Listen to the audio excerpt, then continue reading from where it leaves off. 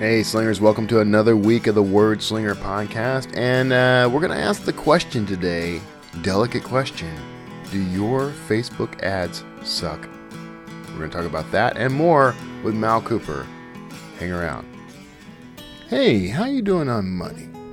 I know it's a touchy subject, but I got something that may help you out. See, I'm using an app called Acorns, and it helps me manage some investing, put some money back, get a little interest.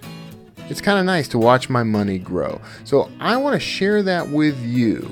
Go to kevintumlinson.com/acorns and you'll get some free money. See you there. It's the Word Slinger Podcast, where story matters. Build your brand, write your book, redefine who you are. It's all about the story here. What's yours? Now, here's the guy who invented Pants Optional, Kevin Tumlinson, the Word Slinger. Word Slinger. Well, I am Kevin Tumlinson, the Word Slinger.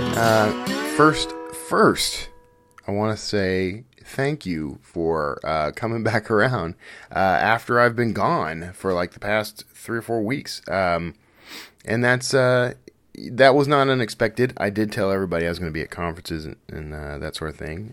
Specifically, I was at NINC for, a week or so, a little over, and then I had to fly to Colorado, and then I had a whole bunch of other stuff that happened in between, including getting sick. Get the traveler's crud.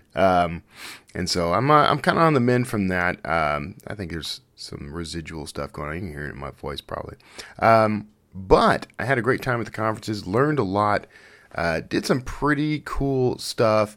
Lots of stories came out of that, and I'll probably share a few here and there. Not today though. Not the lengthy ones. Maybe on another episode. So maybe on the 200.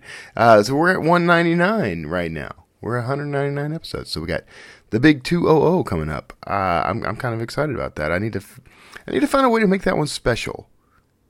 Something unique. We'll see. So while at NINC, I got a chance to hang out with today's guest, Mal Cooper. Now, I'm just gonna preface this and say that I chatted with Mal back in February 2019, February 25th to be precise about it. This was prior to certain shifts in Mal's lifestyle, we'll say. So I do refer to her as Michael in the interview. I don't want to give offense to anybody. I know she's cool with it. So, but this was prior to the changes. So, and I don't want to put too fine a point on that. I just wanted to call it out because if you happen to know Mal, you know that there are things that have progressed. So now all that I know that sounded awkward. I didn't mean for any of that to sound awkward. Mal's a good friend of mine. We have known each other for years. And I was really happy to have her on the show and to talk about Your Facebook Ads Suck, which there is a second edition coming out soon, I'm told. So sorry this took so long, Mal, by the way, if you're listening, to get around to putting this up. But, things happen. I pre-record these well in advance, so I've got like a year's worth of interviews in the can so that I don't have to scramble for a guest or something. Maybe it's time to rethink that policy. I want to make sure that everybody gets their exposure in a timely manner. So we'll look at it. I'm always tinkering with the show. You know how it goes. So anyway, I'm not going to keep you from this interview. We talk about Facebook ads and some other things, some really, truly interesting things that I think you'll enjoy and get something out of. I hope you enjoy this episode, and stick around on the other side. Well, I'll have a few words to cap us off, and other than that, I'll see you there. Hey, thanks for tuning in to another great interview. I can't wait to do this one. I met Michael Cooper a couple of years ago now, right, Michael, at Indie Book Fest, I think. Yep. We've had lots of opportunities to chat. Occasionally, we don't see eye to eye on certain aspects of the business, which is why it's good to to chat with each other. Mhm. And actually, I've learned quite a bit from you, and especially your book, which was signed to me as I don't want to use the word, but it was signed to me to indicate that I was not a unicorn and he was not a unicorn. There was an expletive in there somewhere, but thanks for thanks for coming on the show, Michael. You bet. Thanks for having me. And the We book got- I was just referencing, by the way, was "Help My Facebook Ads Suck." That was the Right. one. Yeah. Yeah. So things going pretty well with that one. Yeah, I probably need to update it, to be honest. But I think if I were to update the book, most of what I would say in it is don't pay attention to all the new shiny stuff and just do ads, the way that makes sense. Yeah. Facebook's got so much stuff right now. They're trying to promote, ways to turn images into video and all sorts of things like that. And my advice that I would probably update the book with is ignore all of that until you're really good at running regular image ads and then start experimenting with more I fancy. think that's good advice. And, Facebook's little ad crew, they harass you over it. I don't know if you've gotten the sales pitches and the sales calls. And I did like a 30-minute walkthrough. The guy was trying to convince me to start using more video. And I'm like, I'm all for video, but it takes more time to produce. So, well, and if you make a mistake, it's an expensive mistake. Exactly like if you right. make a video ad that just does nothing, you might have dropped a couple $100 on that and you get nothing out of it. Whereas image ads, you can pay $1 a picture. Right. So I think we're putting the cart in front of the horse right now, because I want to talk to you about sort of how you got into the business, what you're doing. Why don't you tell me a little bit about your because you write under MD Cooper, right? That's at least one pen name. Do you have other pen names? Nope, that's it. That's all I do. That's all you do all day, in and out. So tell me how you got into the business, man. So I've like a lot of folks, I've been writing since I was a kid. For me, it started when I finished Lord of the Rings and I didn't want the story to stop. So I started writing my own stuff. I started playing around with maps and whatnot. And for me, maps and setting are where I get a lot of my ideas. So I started like copying the Lord of the Rings maps out of the books and drawing my own. And I started making my own maps and I started thinking about who would live in these places and what they would do. And that's where the story started coming from. In fact, there's a map up on my wall that you can kind of see behind me. I did that when I was 19 years old. And I still have it. It's just one of the maps I love. It's massive. It's probably got, I want to say it's probably got about 400 or 500 cities and names and nations and all sorts of stuff all over it. And someday that's a fantasy world. Someday I'm going to write that story. But I was going to ask you if that was one you were already writing in, but you haven't written anything in that yet. I haven't yet, no. But that one I will. It's I wrote about one book when I was like 21, and of course I didn't know what I was doing back then, so it's kind of garbage. So I'd have to throw it out and start over. But it's like anything, a lot of practice makes perfect. And I'm pretty sure that the thing that changed me over science fiction was watching Firefly. Mm-hmm. And I realized that you could take science fiction and you could have a lot of fun with it. Right. Yeah. Hey, brown coat for life here, man. That's right. So that's what got me going is that. And I put out self-published my first book in 2012. Yep. And between 2012 and June of 2016, I put out 3 books. And since November of 2016, I've put out an additional 70 books. Wow. That is prolific, man. People say I'm prolific. You've run laps around me now. Well, I'm one of those people that when I decide to do something, I just sort of throw myself into all in. Yeah. What was your career prior to writing? I was a software developer. Okay. And then eventually I moved into management, and I was actually a CTO and a CIO of a couple of different companies. Yeah. Yeah. So you're driven and you understand the whole entrepreneurial mindset. Oh yeah. Yeah, I've worked in startups and entrepreneurial businesses almost my entire life, so I'm used to that thing where like you wear lots of hats and you do whatever you have to do to make you just succeed. Because my belief is no one else is going to succeed for you. So if you want to do great things, you just got to buckle down and do them. Yeah. So what did you bring into your author business from that world that's been very useful? Because you are doing this full time. Yeah. Yeah, I've been doing this full time now since January 1st, 2017. Okay.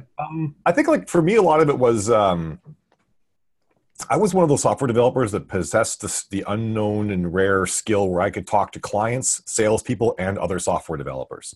Right. Which is pretty rare, and usually what caused me to end up in management, even though I kind of hated being in management. Right. but I feel like I have a fairly good ability to take a technical issue or something that's got a lot of specific technical detail to it and make it interesting to anybody. And I was able to do that in my career. In fact, when we would do conferences, I was like the number one booth babe. I was like the one that would always be in the booth. Like if we were doing a conference that had like a conference floor, if there was like 3 days, I would be in the booth the whole time for the whole 3 days talking to people. And I think that same skill to be able to talk about technical things and make it into a fun story and interesting for whoever I'm speaking to came out really well with writing science fiction. Right. Because I write hard science fiction, which is very much about the science and getting the details right. But I also do it in a way where I tell a really fun story. Yeah. And I almost consider myself to be almost like an evangelist of hard science, where it's like, I'm going to tell you this story where everything actually obeys the laws of physics or extrapolates on the known laws of physics, but then there's a fun yarn as well. And is a bit like Firefly, and that it's a fun space shoot 'em up story, but also, doesn't make anybody cringe when they hear about certain aspects of the science that are in it. Right. And you've been pretty successful at this so far. I've done all right. Yeah. Which is not a question. It's more a statement, but you have been pretty successful at this. Have you not? I've done all right. Yeah. I'm going wide now, which I'm guessing your audience knows what that means. So my rank on Amazon now. Yeah, I should imagine. So probably for about 2 years, I was in the top 50 science fiction authors on Amazon. I've gone down a bit now because I'm going wide, so I don't get the KU borrows boosting me up as much as I used to. So now I'm like around 53 or so. But I figure that's pretty. And the fact I'm going wide, and financially, I'm doing just as well as I did before. I consider that to be pretty good too. Yeah, that is good. All my sci-fi and fantasy books are wide. They do okay, but not great. My because the thriller series is kind of new, I've been running in KU to kind of build it up. So I'm going to be taking those wide once I hit around 12 books. Right. So I'm very keen to hear your strategy on how you how you're making this transition and how you're making it successfully. Well, I think one of the things that I found is really interesting. So I took my first series wide. I think it was January of 20. Yeah, it was actually just January 2018 that I did. I took a series wide called Rika. And for whatever reason, it never did that well in KU. I put out 2 books in KU and they almost got no KU reads. So I figured this is a great one to try taking wide. And it now vies with my flagship series for the most revenue. Okay. Obviously the funny thing though is it sells less. But because I'm not getting those KU reads, I'm selling these books for $4.99 and making 70% off the books. I'm actually making as much money as a series that sells almost twice as many. Right. And the interesting thing is and all of this is just on Amazon. This isn't counting the wide money. Just on Amazon, this series is now actually almost beating my flagship KU series. Oh, you're getting all those sales just on Amazon. What about the other channels? The other channels, they bring me about $2,000 a month on this series. Which is not huge, but it's sort of the interesting thing is that my fear was that the Amazon money would all dry up, but instead the Amazon money has increased. Right. I feel like that is partially because I have a readership that will buy the books regardless. I think a lot of new folks starting out may not have that going for them because you don't have these readers that will already buy the books. But I've worked really hard on cultivating a readership that will buy. Yeah. And I've also done part of how I've done that is I focus more on advertising to readers of authors who are not in KU as well. Yeah. So when I do my AMS ads and whatnot, I target non-KU authors so I can find people who will buy books versus borrow them. Yeah. I think, and when, my Facebook ads in particular were always aimed at, some of those were KU authors, but largely I was aiming at authors who I knew were having a success rate with the audience I was targeting and were selling, not giving things away. So even though they're in KU, I knew that they were making actual sales. So I think that's a good strategy. So you're how about the new stuff? Are you going out when you say you're taking the series wide, do you take the entire series and go wide, or do you do a slow trickle release? Well, I've only actually ever finished one series. Okay. So I have 23 series and they're all currently ongoing. Yeah, that's insane, man. Well, I guess actually I've wrapped 2 series up. I've wrapped 2. Okay. So I have done some, but what I did is the one series that when book 3 came out, I moved the whole thing wide, and it's been wide ever since. So when new book comes out, it's wide right off the bat. Okay. I've then taken my original series, the Intrepid Saga, and that is now wide. I'm taking one of the prequel series wide, and then this year I'm launching 2 more series, brand new series, and they're going to launch wide. They're not going to be in KU ever. Okay. And one of them actually is going to be a Kobo exclusive initially as well. Really? Yeah. And do you get a lot of traction on Kobo? I do as well on Kobo as I do on all the other wide retailers combined. Oh, really? Oh, that's impressive. Yeah. For most people, and me included, it's always Apple. Apple's my number 3. I do better on Barnes and Noble than Apple, and I advertise to Apple, and I still don't do as well. I don't run any ads for Barnes and Noble, and they outsell Apple for me. That is very interesting. I know it's like I'm living in this bizarro world. You're almost the exact opposite of everyone else I talk to, because nobody gets sales in Barnes and Noble. Well, I think it's non-existent. I know I didn't understand either. I'm like pumping money into ads on Apple. I'm like, okay, I'm barely breaking even is kind of what I worked out. And read through eventually it'll be all right. But Barnes and Noble was actually starting to beat Apple month over month and running 0 ads. Yeah. So I actually killed my ads for Apple. Yeah. Like, that's interesting. Yeah, I don't do any advertising to push anything to Apple, of course. I told you before we started, I kind of curtailed all my ads while I do a kind of baseline and figure everything out. But, I was getting a lot of Apple promotions, and then I actually had hit number 1 in sci-fi on Apple for a brief time. And then that led exactly nowhere, because they're the way their promotion system works. It's like, big deal. That's never happened. No one even knows anymore. Yep, exactly. I find I run ads for Kobo both in the UK and Canada is where I run my Kobo ads. Okay. They're both just at $5 a day ads. But I've had that's smart though, because that's their biggest targets. Like they're not big in the US. So you run ads for Kobo US and nothing will happen. Right.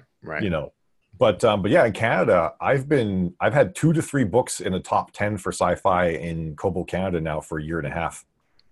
Okay, so that's impressive. It's working out well for me, and I'm doing. This month I'll probably actually do $1,500 on Kobo without any releases.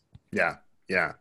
That's it's not huge dollars, but but I mean, nice. It adds to the pool, and especially if it's consistent. I mean, $1,500 to $2,000, that's nothing to sneeze at. I mean, that's a nice, for a lot of authors, they'd take that as their monthly overall. So, I mean, it's a mortgage payment. That's exactly right. Yeah. I mean, I remember for a long time that I was capping at like $1,500 to $2,000 for a real long time, especially wide. And then, when things broke over big, I was really grateful for it. But I still think in my brain, I'm trained to think of $1,500 as being a nice chunk of change. So, and I guess it is really, if you think about it, it really is. If someone just walked up to you and handed you $1,500, you'd count that as a damn good day. Oh yeah, that would be a fantastic day.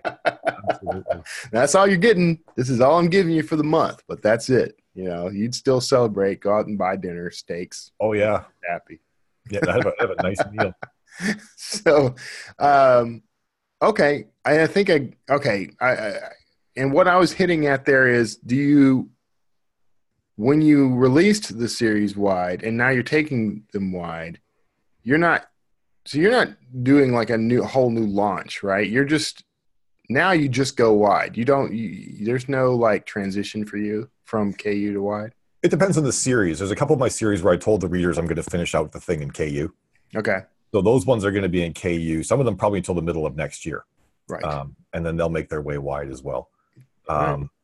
But I want to see how that works, because the strategy I'm going with, decided I would try, is to do 12 books in that series and then go back to the beginning and take those wide 1 month at a time.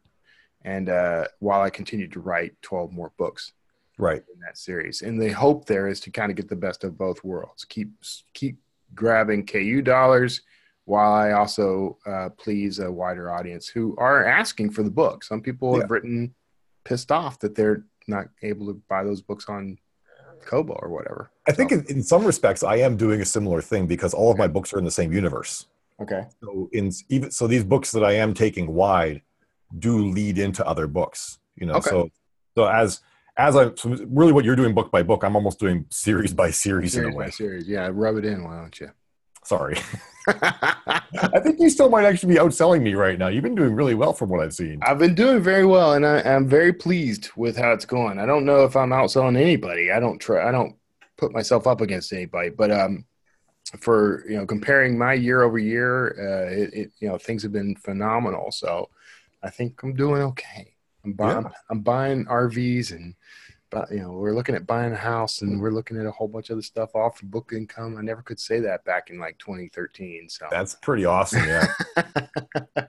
So I want to talk to you now. Well, we'll talk about anything you want to talk about, but one of the things I do want to come around on is talking about like the Facebook ads and stuff. That was one of the things that when I initially invited you on the shows was because that's something people get sort of flustered over. It is, yeah. And get intimidated over. So, but you wrote a book that kind of makes it pretty simple, I think. And it's a lot cheaper than the courses that some people are charging for. That was part of my goal. I felt like the information was basically, I think all the information is out there and you can probably find it in lots of forums. So I didn't want to charge a lot of money for it, but there's also so much misinformation out there. Right. And I kind of like the boiled down approach that you took, because it's what I tell people too, essentially, because everyone always asks like what their marketing strategy should be. And I say, you should pick one thing, master that one thing. And when you've mastered that, then you can add the next thing. Yeah. And that's pretty much otherwise you could spend all day, every day, just spreading yourself across all the different things you could do and get no traction, not know it's working. Exactly. Right. Yeah. Believe me, that's what I did for the first like 5 years. And it's exhausting. So, but can you walk a little, I don't want to spoil the book for anybody, and everybody should go buy it. And by the way, everyone, links in the show notes, but what's kind of the basics of your process? Well, I think the very first thing that drives me nuts when people talk about advertising, well, I guess a lot of it was born out of people saying it's not working when they're running ads. And so my first question was, well, how do you know it's not working? Right. And a lot of times you're just like, well, I'm not a millionaire the next day, Right. So, and to varying degrees of that, but they were expecting, the Red Sea to part and, the Israelites to come through and whatever other great things were supposed to happen. But that's not the way advertising really works unless you have a massive budget that you can throw at it. Mostly you got to build it up. You got to understand what's working and go slow, but you also have to understand what a sale is worth. Like I came up in software development, and a lot of times it was startups. So I had a very good understanding of the effort that I was going to put in and what that was going to return for the company. Right. So we knew, like, if we brought a customer on and we knew what on average customers would buy, and then we could say, okay, well, if we put this much effort into this feature, the customers that are paying for it will actually make it profitable, versus like maybe if it was this particular tier in the business and we said we put this much effort in the feature, it'll just never be profitable because the customers don't pay enough. I had a very good understanding of that sort of thing. And so I looked at all these authors. I realized these authors had no idea what profit was, what it looked like for them. Right. And since most of us write in series, the main idea is, okay, if I sell a book one, what's my read through, and what's that turn into in dollars? If my readers, because the read through will drop off. There's just no two ways about it. Right. Except for in certain cases, like Lee Childsum has some books now that do better than sold more books recently than his original books have ever sold. But that's different than what a lot of authors experience. He also has film deals with Tom Cruise and that skews things. But by and large, series read through will drop off. But you can calculate it what it's worth. And for me right now, if I sell book one of my books, it's worth about $120. Yeah. In read through, which is pretty freaking awesome. Yeah. Most series with around maybe 3 to 5 books, it's only worth about $7 or $8. Right. If you sell book one, assuming book one's at 99 cents. If book one's more 99 cents, it might be worth as much as $10. Right. So you have to say to yourself, okay, if I'm spending more than $10 to sell a book, I'm losing money. But people didn't understand that. They didn't know where their break even was. So a lot of my thing is just about understanding that first, right, what the sale of a book is worth.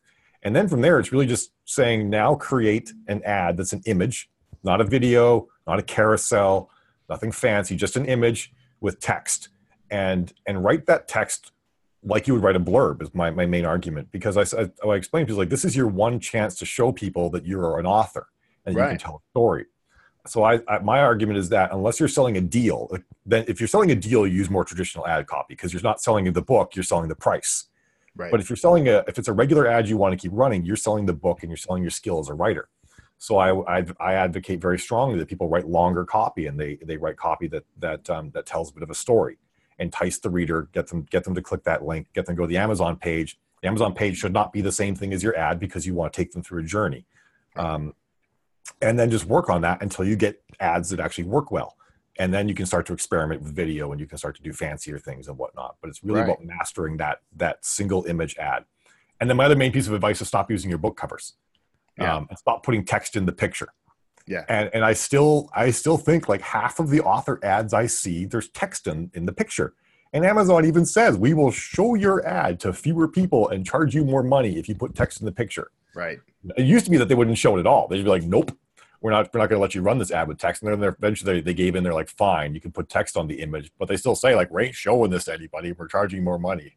Yeah. And all these authors keep doing it. If I could do one thing, it would just be to convince all authors just to put pictures up and stop putting text on the picture. That's what the words above and below are for. Yeah. You've got all these spots where you get, because in traditional advertising, like say in a newspaper or magazine, there's no image and text section. It's all part of the image. But on Facebook, you've got specific places to put the text. So put your text there.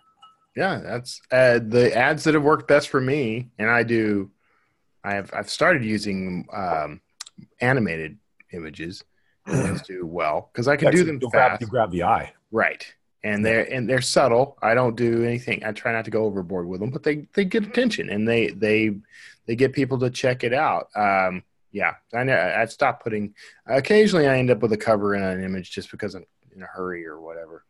I do that. I do a cover image when I'm putting a post up on my page, and then I boost it for all the people who like it all on my page, right? Because for them, I'm letting them know this is a book you've been waiting for. Here's the book. Like I'm reiterating to them that this is a book. Yeah, that makes sense. If I'm trying to grab new eyeballs, then I don't do that. Yeah, and you're targeting. I think we discussed this already. You're targeting guys who are not in KU. But they write in your genre, right? I mean, it's not. Yeah, like guys like John Scalzi and a lot of trad pub guys like Larry Niven and the like. Right. Those guys are getting expensive, man. I don't do sci-fi anymore, so I don't really target those guys anymore. But like the people in my bunch, Lee Child and Clive Cussler and those guys are kind of they're not cheap to target anymore. Yeah, what I recommended this and I shot myself in the foot. But what I do is I do target a lot of golden era sci-fi authors because people don't think to target them, and they're all available on Facebook. And I told everybody this, and then my ad cost went up a whole lot. Yeah, I don't regret doing that, but. Well, we do that. I understand that entirely. I mean, because that's, I share everything. And I think sometimes to our detriment, we all share everything. But that's also how we figure out new ways to do things. And eventually it's not going to be a secret forever anyway. We already know this. That's right. Yeah. Somebody's going to figure it out. There aren't a whole lot of golden era archaeological thriller writers. I've got Clive Cussler. Yeah. Basically Clive Cussler. That's pretty much it. And no one's out searching for the authors that I actually think would be the perfect targets, which are the pulp fiction era guys. Right. No one's searching for those. And I that's too bad, because I think that would be perfect, but it doesn't work because I think it's perfect. It works because this is what people are looking for. That is a really important thing, is that a lot of times you'll spend hours building the perfect ad and the perfect audience and whatnot, and you'll think this is going to be the one that's just going to nail it. It's going to be people are going to see this ad, they're going to love it, they're going to convert, and it does nothing. Yeah, and then some crummy one you threw up, in like 5 minutes ends up being amazing. Yeah, and that's so much of it too. It's not always what. It's very hard to predict what people are going to like. That's true. Which is why you just have to do a lot of it. So I wanted to ask you because I remember there was a time in Mark Dawson's whole course where he actually was not fond of the promoted posts, boosted posts. How do you feel about that, about the boosted posts versus ads? I generally recommend against boosted posts. Although the reasoning for doing so has diminished. It used to be that you couldn't put a button on the boosted posts. Now you can. And now you can. And I should double check this, but I'm pretty sure that on a boosted post, though, if you click the image, it just enlarges the image. Okay. It doesn't actually take you to the destination. And I think that's still the main argument against using a boosted post. Whereas you do a regular ad, they click the image, they go where you want them to go. Whereas a boosted post, it just makes the image bigger, and then you pay for that. Because on boosted posts, you pay for interactions. So you're paying for them clicking the image and just getting a bigger version of the image. That's a very good point. Yeah, and I think that's still the main reason why I don't run them. But I get lazy sometimes when I just do sales and announcements and whatnot. I just put a post up and I boost it. Because in many cases, for those people, it's an awareness situation. Right. You know, I just want them to know the new book's out, and if they want it, they're going to go get it. You know, because so what if that image is actually coming in from the preview of a landing page you're promoting? I think that is the scenario where it will, like, if you don't put an image in specifically, you just put a link in and then it auto populates it. Then I believe that that will take them right to it. Okay. But if you specifically have put in an image, then it doesn't take them there. Yeah, that is a frustration that I've had with Facebook in general. Is that a lot of posts that I put up, I'd rather your click go to a page, even if I'm not promoting it. Like sometimes I'm just sharing the image because the preview didn't pull that image. Right. So it's very frustrating to try to share something and then, you know. On the downside, though, is if you do the thing where it pulls in the preview, Facebook shows those to less people. Okay. So that's the thing. Like, we put an Amazon link, it's got the book and then the blurb and whatnot. It'll show those to fewer people than it shows just a straight image to. It's interesting. Why do you think that is? I've only done this anecdotally. I've done some tests where I did some side-by-side comparisons of different things, and I found that the straight-up images got shown to more people. I'm guessing it's just part of their logic that they think people like images more than previews. All right. It goes against, like 100 years of advertising knowledge. But Facebook's thing is that Facebook doesn't want posts to look like ads. Yeah. Because right now they've hit ad saturation and they have to make it so as much of the advertising content looks like regular posts as possible. Right. And I think I think that possibly incorrectly drives too much of the way they do things. Yeah. I think you're right. I think if you want to, I think that in many cases showing someone right up front that you're advertising a book is a good idea. But on Facebook, if you show a picture of a book, they'll show it to fewer people. So you can't show a book. Right. Whereas other advertising mediums, I would absolutely show a cover of the book cover. But on Facebook, it hurts you because of just the way they price and show the content. So when you're running ads on Facebook, is your goal more sales or list building, or what's your sort of motive? I don't believe in using Facebook for list building. I think it's See, this is where you and we talked about this at Indie Book Fest, and this is where you and I were at odds. One of the rare things that you and I don't agree on. Well, I got my reasons. It just comes down to cost per lead. Yeah. When you're probably going to spend about 15 cents to 30 cents per email address if you're using Facebook ads to get email addresses. And when I do multi-author promotions or I work with groups like Sci-Fi Bridge or whatnot, I'm paying 1 to 2 cents per email address. Right. So it's between 7 and 15 times more expensive to use ads to get those email addresses. Right. But then we're not going to go into that. You can make an argument that the email addresses are less valuable because they're shared with more people and whatnot. Yeah. And my whole goal in list building is always to, it really comes back to that, and I forget how you defined it, but how much is that reader worth? Like over lifetime. And I feel like I can qualify leads better with Facebook ads that are meant to get them on a list rather than sell to them directly. I do feel like your genre is different too, because I don't feel like you have a lot of true. low-cost alternatives to get these email addresses. That's true, and my tack for Sci-Fi was different than this. Yeah, in Sci-Fi, there are dozens of groups that are running these multi-author promotions and whatnot, and giveaways and all sorts of things that can get you lots of email addresses. I don't think there's as much of that in Thriller, is there? We'll do some of that. There are a few of us that band together and do that, but because we have so much crossover already, it's almost not worthwhile. Yeah, if it's the same people, you're not getting anything out of it. It's pretty much the same folks, right? But I could probably do every week. I could probably do one with entirely or largely different people in science fiction. Yeah. See, I can totally see that. We're a smaller group, So Yeah. see, that's interesting, and that's something we don't talk about much, is that there are differences in the genres, and Yeah. romance has its advantages over all the genres, and sci-fi has its advantages over most of the Well, genres. thriller's got some interesting advantages too, because thriller, you can write things in a non-serial series Yeah, and still do really well, Yeah. and you guys can price higher. Yeah. You know, science. If you look at trad pub science fiction now, they're having to price down to $4.99, $5.99 right. in a lot of cases. Yeah, Whereas I you took guys- a lot of flack for my sci-fi stuff because it was serialized, right? Right. Because of the way it was serialized, and I don't get any complaints about it now. So yeah, it is very different though. Well, I was talking to some people about they were sort of decrying the idea of tropes. I'm like, no, you have to give Right. people tropes. You know, when you go to buy a burger at a restaurant, you expect that burger to be a certain way. If you get a burger and there's a banana in it, you're not going to be happy. You know, right. you want cheese, not a banana.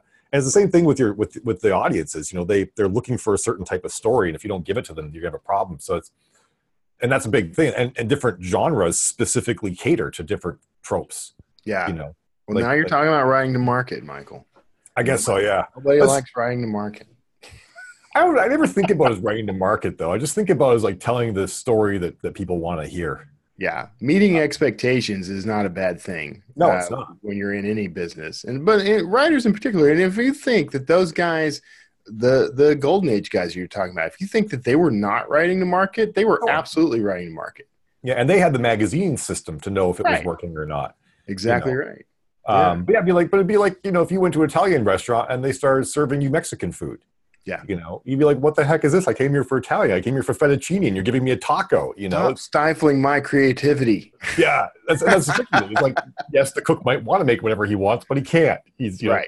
He's an Yeah. Italian restaurant. He has to make Italian. He has to open another restaurant, and then Exactly. he Pen can names. tacos. Pen names. Everything comes back to food is how the world works. You know what? If you want me to understand anything, you need to explain it to me in terms of food. It's pretty What? much. If you want me to understand the value of a reader, how many chicken wings can I buy with each reader? That's what I need to know. That's right. I like that. Convert readers into Kevin's chicken wing philosophy of income. And this reader is a whole KFC family size. I'll see. I haven't had lunch, man. Now I gotta Get we gotta wrap this up, and I gotta head for a KFC now. So we're at time, which is actually really unfortunate because I always enjoy talking to you, and I feel like when we're at conferences, we kind of get pulled in different directions, but we always somehow end up with that moment where we get to sit around with a couple of drinks and We do, yeah. each other. So that's good. Are you going to be at Indie Book Fest this year? Yeah, I'll be at. I'm going to Indie Book Fest. I'm going to Space Coast, which is a month before Indie Book Fest. Okay. And that's actually out at Cape Canaveral, so that's gonna be pretty cool. Yeah. Like the hotel is like you can see the launch pads from the hotel type Yeah. of thing. We haven't decided.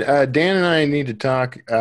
We've been kind of shuffling conference duties a little. I think I'm going to be at both Indie Book Fest and NINC again. Yeah, I'll be at NINC this year. I'm finally going. Oh, good. That's a very different conference. Well, Diane Capri has been trying to get me to go there for some time, and Yeah.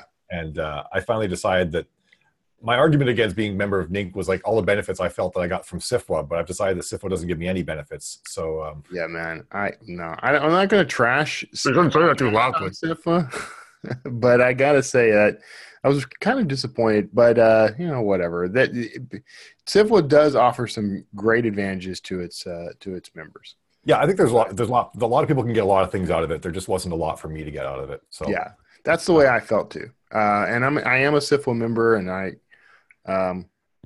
maybe I need to go and look closer. Maybe there's some stuff I'm missing. I don't know. it could be, yeah.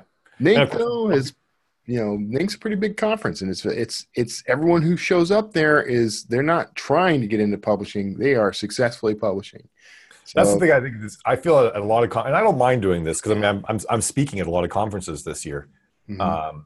I like giving back and trying to help people and get a leg up, but I feel like I need to go somewhere where I can do that, or I can be the sponge and Exactly.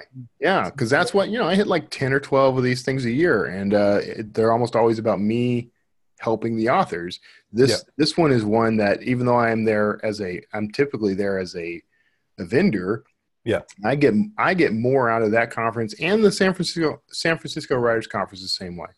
Oh, cool. I feel like that's a good one too. So if you're looking for another one to add, it skews very traditional, and it does have its sort of entry level folks looking for agents and that sort of thing. Mm-hmm. The tracks there have been really good. I'm doing the New England Speculative Fiction Writers Conference in April as well. Okay. That's in Portland, Maine. And then I'm also doing one called Inkers Con in Dallas at the beginning of May. In Dallas. I should try to go to that. I forget who runs it now. It's actually a fairly big group of romance authors that run it, and they actually invited me to come and talk about ads and stuff. Oh, excellent. Yeah. All right. So it'll be like completely out of my. I'll be like the only science fiction author in the entire place. But maybe, but it's getting to where there's not as much of a distinction anymore, because there's romance writers they're starting to own other genres. They are, yeah. Well, I'm actually working on a sci-fi romance book right now, so I'm trying to go the other way. I just recently, I'm not going to reveal who it was. I just recently interviewed a romance thriller writer, and I'm like, if you guys take over these genres, like none of the rest of us are going to have any hope. Yeah, we're not. Well, I feel like science fiction is one that's hard to, like, at least the hard military science fiction is a lot harder to break into because you have to know all of the actual real world rules behind these things. Yeah. You want to write military science fiction, you start having Marines call the staff sergeant staff, you're going to run into a problem. Yeah. He has to be staff sergeant. If it's Army, he can be staff, but if they're Marines, he has to be staff sergeant. There's like all these little tiny rules that are everywhere. Yeah, these are things that you really need to know this stuff. Yeah. And for the type of science fiction I write, if you don't know the maximum effective length range of a laser beam in space, you'll have problems because it's not infinite. The beam will break apart and you lose beam cohesion. So at a certain range, it doesn't do damage anymore. Yeah, I mean, thrillers we have that. I mean, people get on me if I get a fact of history wrong. That's true. Yeah, I put the wrong type of grass in Central America near the site of the tomb that I explored in Mayan tomb. That type of grass grows much further south. I know this now. There you go. You're right. There is stuff like that everywhere. I do feel like certain genres, and maybe not. And actually, I've talked to some thriller authors, and they're like, I had to learn how quickly a body decomposes under these specific conditions and stuff like that. See, that's the stuff that makes this fun for me. Learning this stuff is probably half the reason I started writing in the first place. So when I was doing software, I think this is the same sort of idea. Is like we always talked about, like in software, there's really no way to stop someone else from copying you in this day and age. You can't patent software very well. Right. If you were to patent software, by the time it's patented, it's obsolete. Right. So you always have to worry that someone else is going to eat your lunch. Right. And what I would always argue is that the only thing you can do to stay ahead is quality. You can build a new product overnight, but you can't build a quality product overnight. And I feel like that's the same thing with writing too. Is that anybody can write a story. But can anyone write a quality story? And that maybe isn't just the prose. That's your research and how well you understand storytelling in the world and everything like that too. So that's what my main focus is to tell a story that's has good prose, really good science, and is internally consistent. Because that's the thing that drives me nuts about science fiction when it's not internally consistent. Yeah.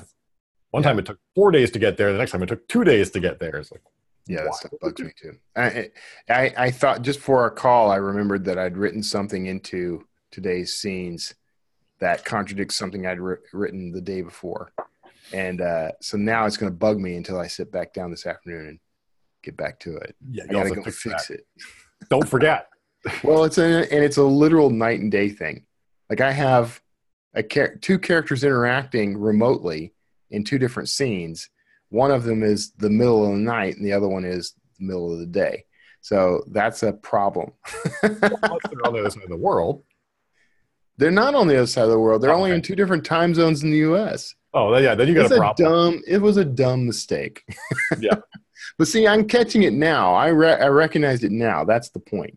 That's far better than a reader saying, by the way. Hey, dumbass. Yeah. When it's noon in Boston, it is not nighttime in San Francisco. Right. All right. Hey, man, I've really enjoyed talking to you. we'll talk again, IRL, as the kids say. Yeah. We've already determined that you and I are old timers. That's right. Naps in the middle of the day and that sort of thing. So where can people find you and your mini series? The main place is aeon14.com. It's AEON 14.com. And also, if you just go on Facebook and you just search for Aeon 14 fans, you'll find the fan group, which is where a lot of the fans hang out and we talk story and science fiction there. The fans actually, my group, they post way more than I do. They probably post like 5 to 10 times a day. Yeah. So it's a really active group talking about a lot of fun stuff all the time. I really need to cultivate that. But a lot of my fans are, old timers. Like, Mine are too. I would say the Really? average age of my fans is about 50 to 60 years old. yeah, that's about right. Yeah, that's funny. That's funny. I honestly just think it's because they have more time on their hands. Well, that could be. I think I'm going to start encouraging that because I don't really push that. But I think it would be fun to have. I just didn't want to manage it. Once you get it going, it takes. I mean, ideally, it takes on a life of its own, which is what mine is. I think I only have ever had to remove 3 posts, and I've never had to kick anyone out of the group. So I think it runs pretty well. All right. I will take a look at that. I'll get a little closer to that. I think that'd be great.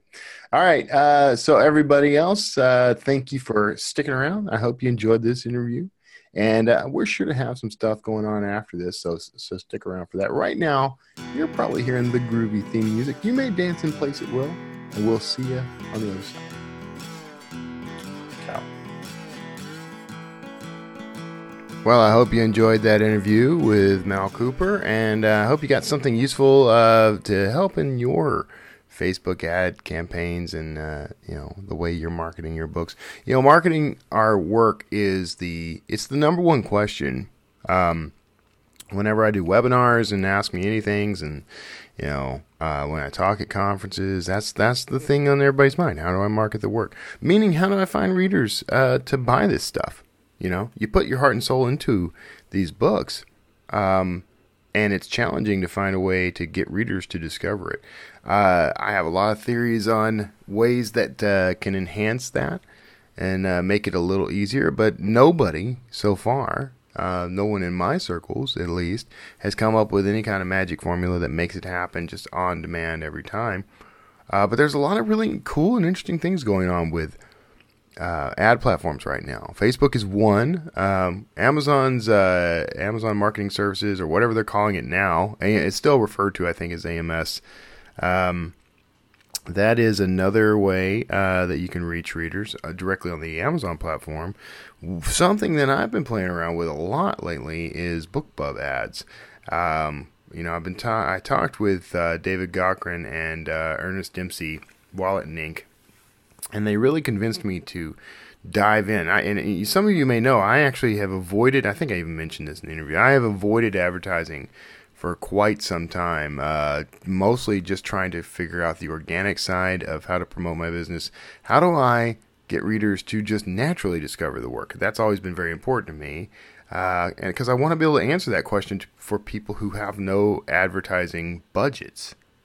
If you don't have money, you can't pay for ads. So I wanted to be able to talk to people on that level. I think I've found some tricks to do that, mostly in the form of content marketing.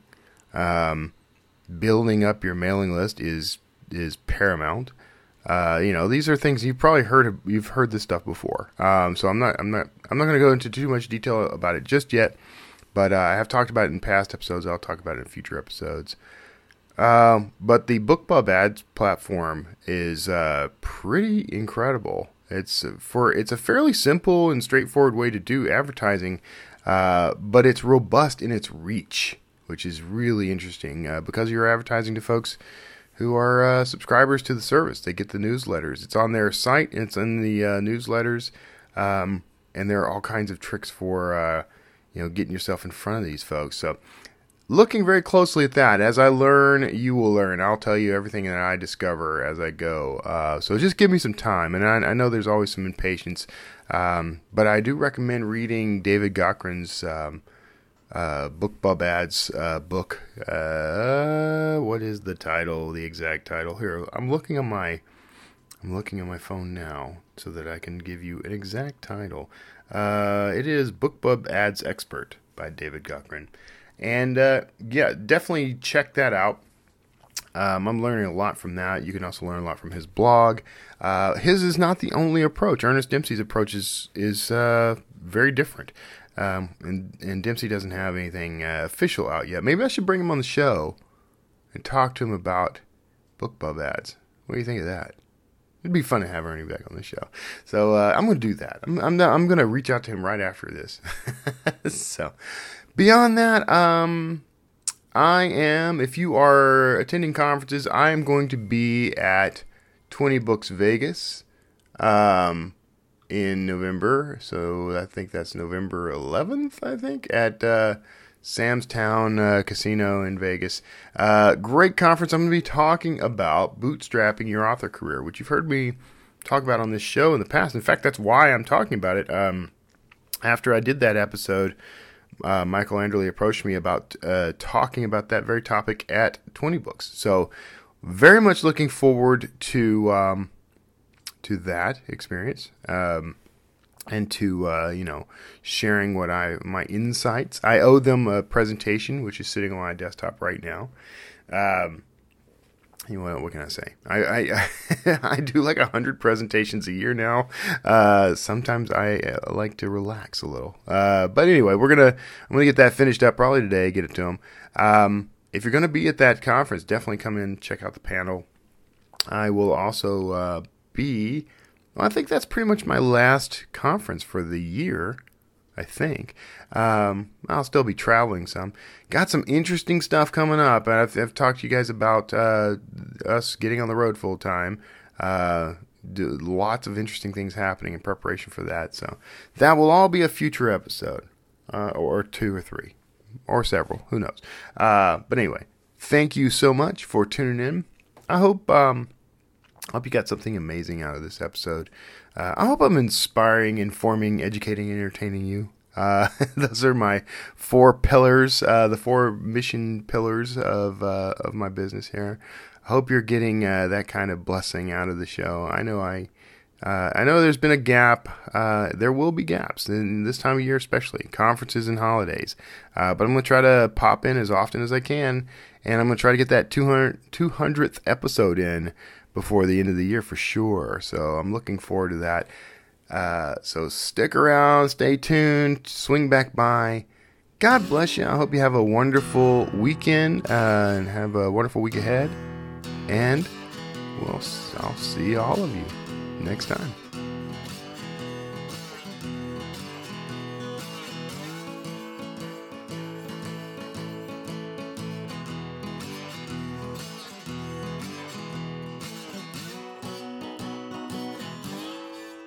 Word Slinger.